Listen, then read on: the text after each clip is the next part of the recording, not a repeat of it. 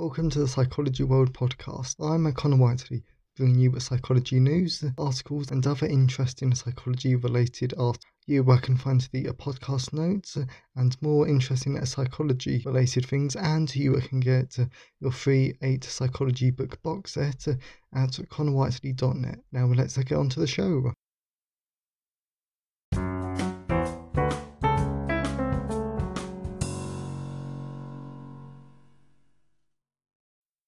Hi everyone, and welcome to episode 145 of the Psychology World podcast with me, Connor Whiteley. And today's episode is on how does beauty amplify a psychopath's natural advantage.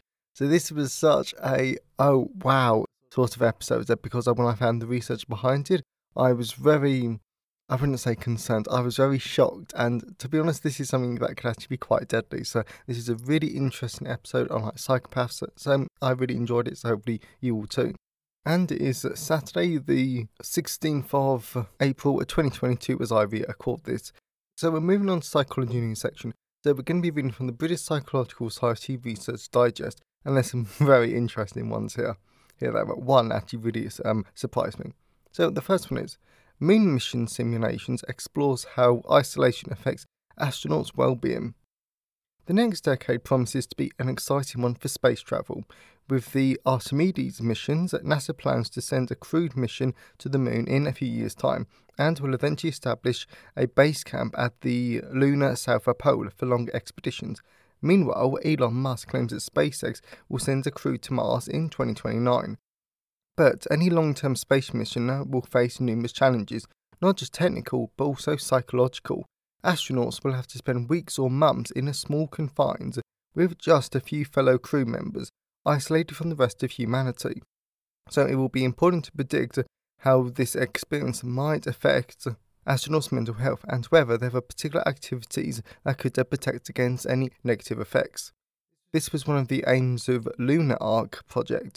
The results were recently published in Acta Astronomica. Two men in their 20s spent 61 days living in a specially constructed habitat in northern Greenland, designed to mimic the conditions astronauts would experience in a base on the Moon. The participants had to cope with outside temperatures as low as minus 30 degrees and a month of a complete darkness, as had no contact with the outside world other than sending short daily messages back home. Wow, but there are actually quite a few really interesting things to actually unpack from this. So the first one is that the next decade should actually be very interesting for like space travel, because you've got all of these private companies now, and yes, I know there will always be kind of like conspiracy theories, and like all of the like naysayers and all of the like doom and gloom people, but this could actually be quite exciting. Of course, my personal concern is, how will we govern all of this? But all of this, because as a science fiction reader and writer, yes, I know it's all fiction, but still though, like some of the points are actually like quite valid. How do we stop different countries from claiming entire planets? And then like space warfare could be a thing. So that's some very interesting things that we actually need to think about. But thankfully, space travel isn't going anywhere, and it should just make the future even more interesting. Yes, that's definitely something that we actually need to think about, though. Like, how can we move psychology to the new era, just so we're always researching at the forefront of the latest things that are actually happening. And then the second thing that we need to unpack is the whole psychological stress. That could be caused. That could be caused on space travel. Because in the beginning, I think it will be a lot worse than it was, than it will be in the future. Because if we think about aeroplane travel, I would not have wanted to have flown on an aeroplane back when they first came out, at the 1910s, 1920s, and to be honest, even the 30s. Because of course they didn't quite have the same systems, the same technology as they do now. So hopefully things will improve over time. But you've still got to think though that these flights will definitely be a lot longer. So there's definitely be a lot more psychological distress in at the beginning.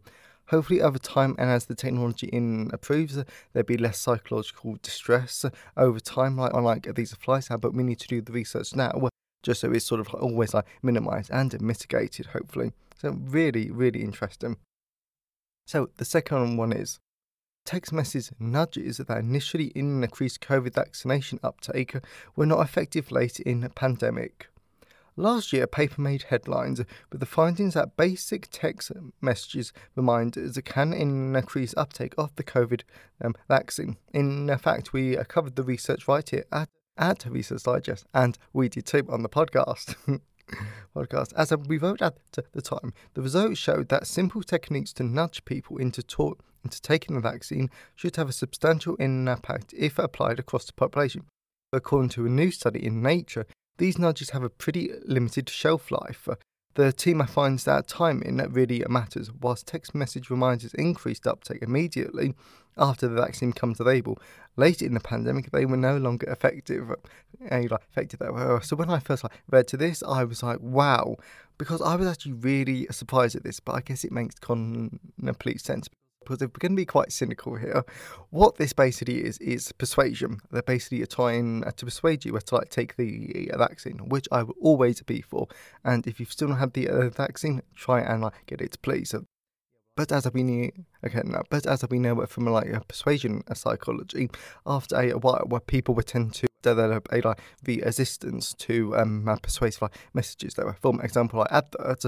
I think I wrote in one of my books that TV adverts tend to lose their effectiveness if someone sees them more than 3 times a week. But it turns out that advertising companies just throw that out the book because I saw a brand new advert today actually, and within the first hour, I probably saw it 4 or 5 times. So, yeah, so that clearly isn't going work there. But the first 2 times, I did find it quite interesting. By the 4th and 5th, I was like, really, this is just so boring now. So that is actually quite interesting. So the last one is, astronauts need a decent night's sleep too. In keeping with this week's space theme, we take a look back at a 2020 article on how a lack of sleep could affect astronauts' performance. As I write this post, I'm struggling to put words onto the page. I didn't sleep well last night, and my tiredness has taken its toll on my ability to concentrate. But at least I'm sitting at my desk at home and not sitting in control of a massive hunk of metal filled up with fuel and electronics, hurtling through space at thousands of kilometers an hour, because a study in scientific reports has found that astronauts need to get enough sleep too, and when they don't, their performance suffers. So not surprising. But this is sort of the stakes are higher, because if you and me don't get a good night's sleep, then our work the next day might suffer. But it's not like any of us are doing work that, if our performance suffers too much, people could die basically.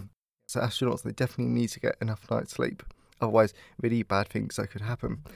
So definitely interesting food for thought. So that's enough psychology news session. So let's move on to the personal update.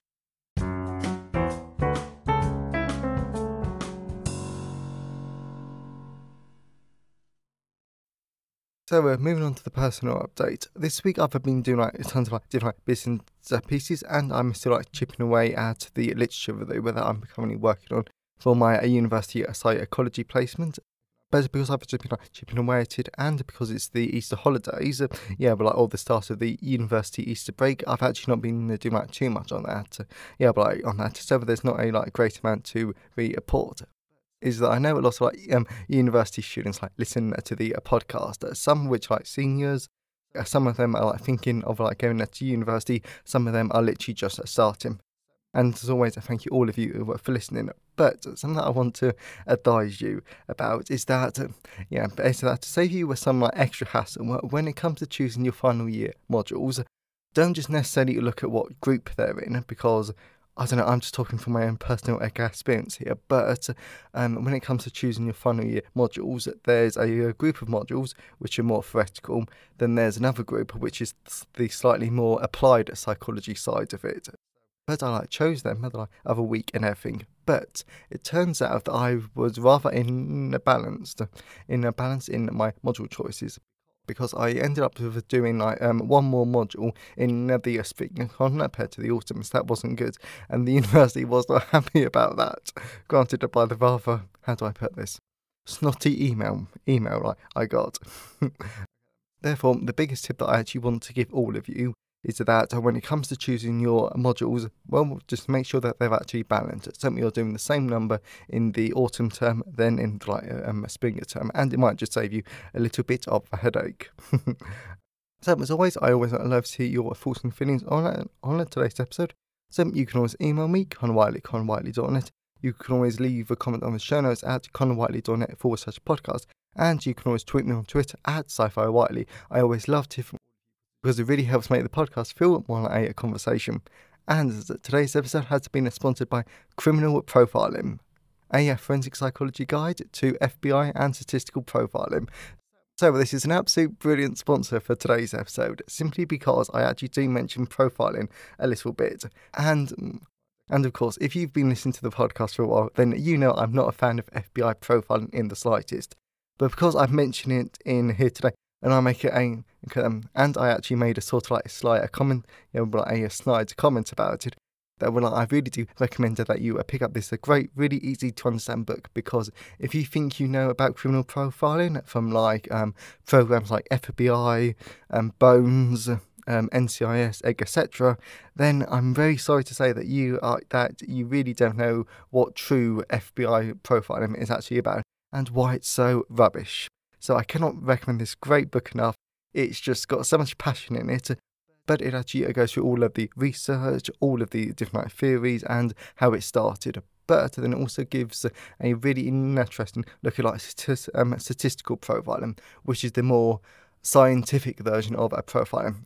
Okay, so with this actually a great book that you are just going to love, and so many people do. And if you bought it, a massive thank you.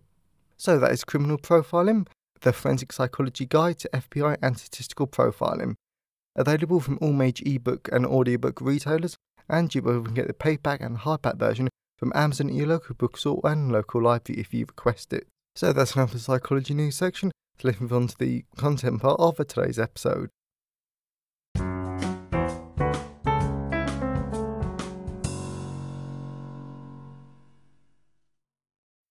So we're moving on to the content part of today's episode. So we're going to be talking about how beauty amplifies a psychopath's natural advantage. So this is just such a weird, really interesting content part of today's episode, so I cannot recommend it enough. So let's dive into it. Psychopaths are fascinating types of people because of their twisted, strange and terrifying nature. Therefore, when I came across this piece of research, I just had to do a podcast episode on it because of how scary the implications are, and they really are. So how beauty amplifies a psychopath's natural advantage. And the real selling point for me on the topic was the horrific finding that now that the psychopath Ted Bundy is dead, and I had no idea who he was before this, lots of people have become devotees to him, and lots of young women have commented on his attractiveness, looks, and how much of a shame it is that they couldn't get to meet or date him.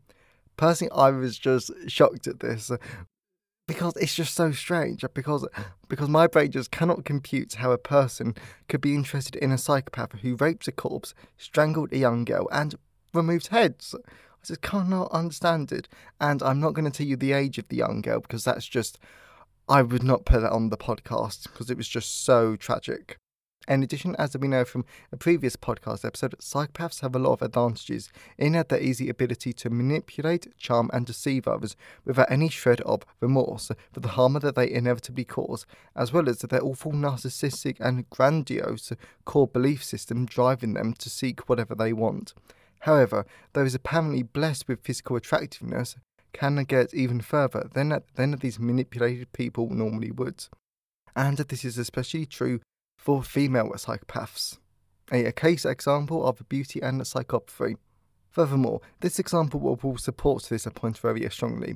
Then I'll do a quick explanation at the end about how this connects to beauty, and I'll hammer the point home.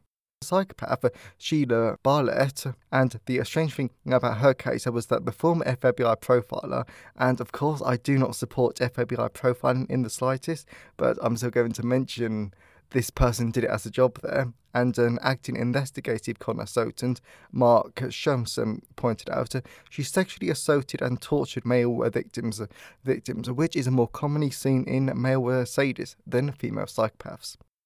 Then it all started with Sheila Jennings, which was her maiden name, seeing a personalised ad for Wilfred Bartlett, who owned a massive estate, because he was lonely after his wife died. So Sheila saw it and saw an opportunity for herself to get lots of money, leading her to use her beauty as a form of beauty contestant and poise to make it impossible for Bartlett not to invite her into his home.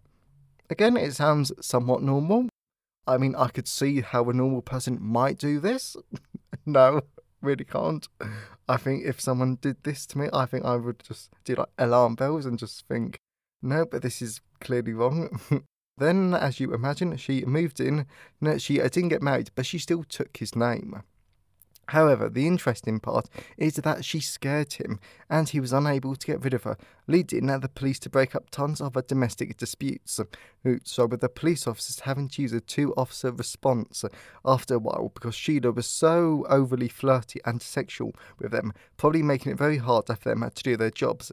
And this is what's critical though, her beauty probably didn't make them believe that she could be dangerous, and that night, because the police officers couldn't see how dangerous she was, that they couldn't remove her, no matter what Wilfred said, which I think is just tragic. And I feel so sorry for him, because he was targeted, and anyone could be targeted.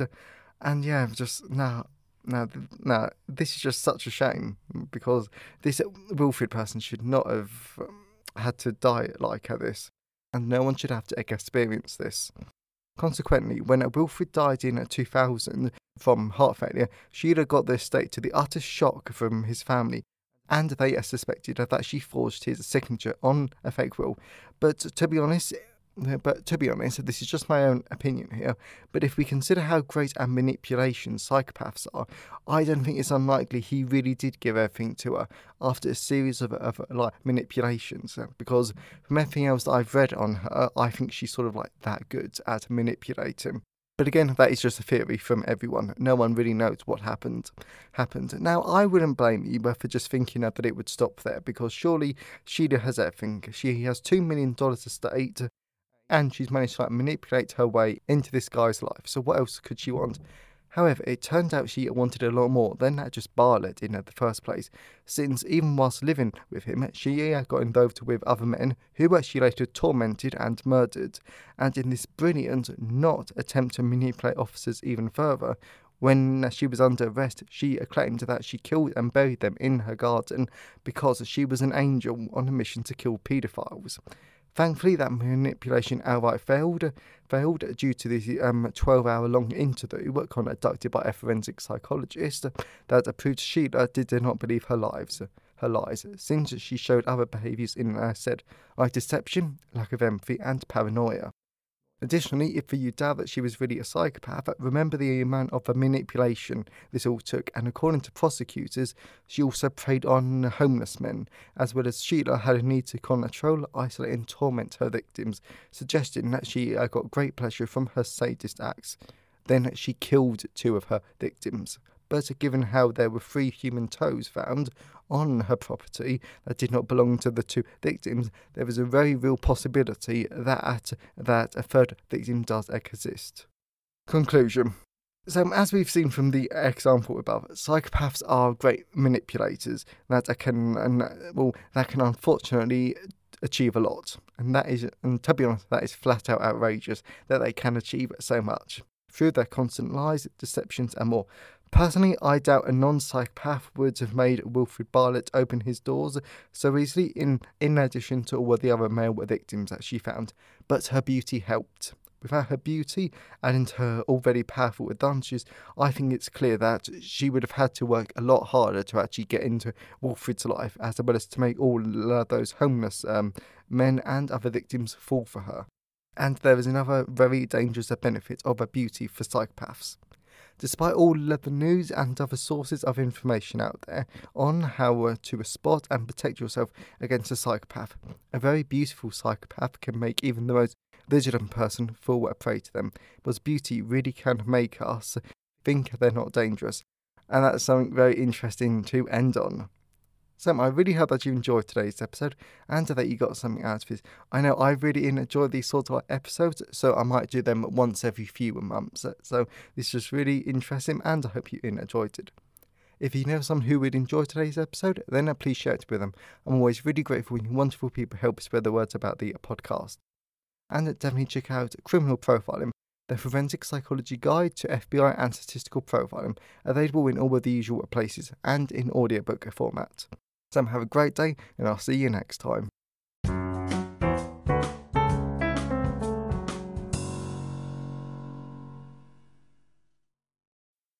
Thanks for listening today. I hope you enjoyed it. If you want to see the show notes, then please go to connorwhiteley.net. And if you want a free 8-book psychology box set, then please go to connorwhiteley.net. Have a great day, and I'll see you next time.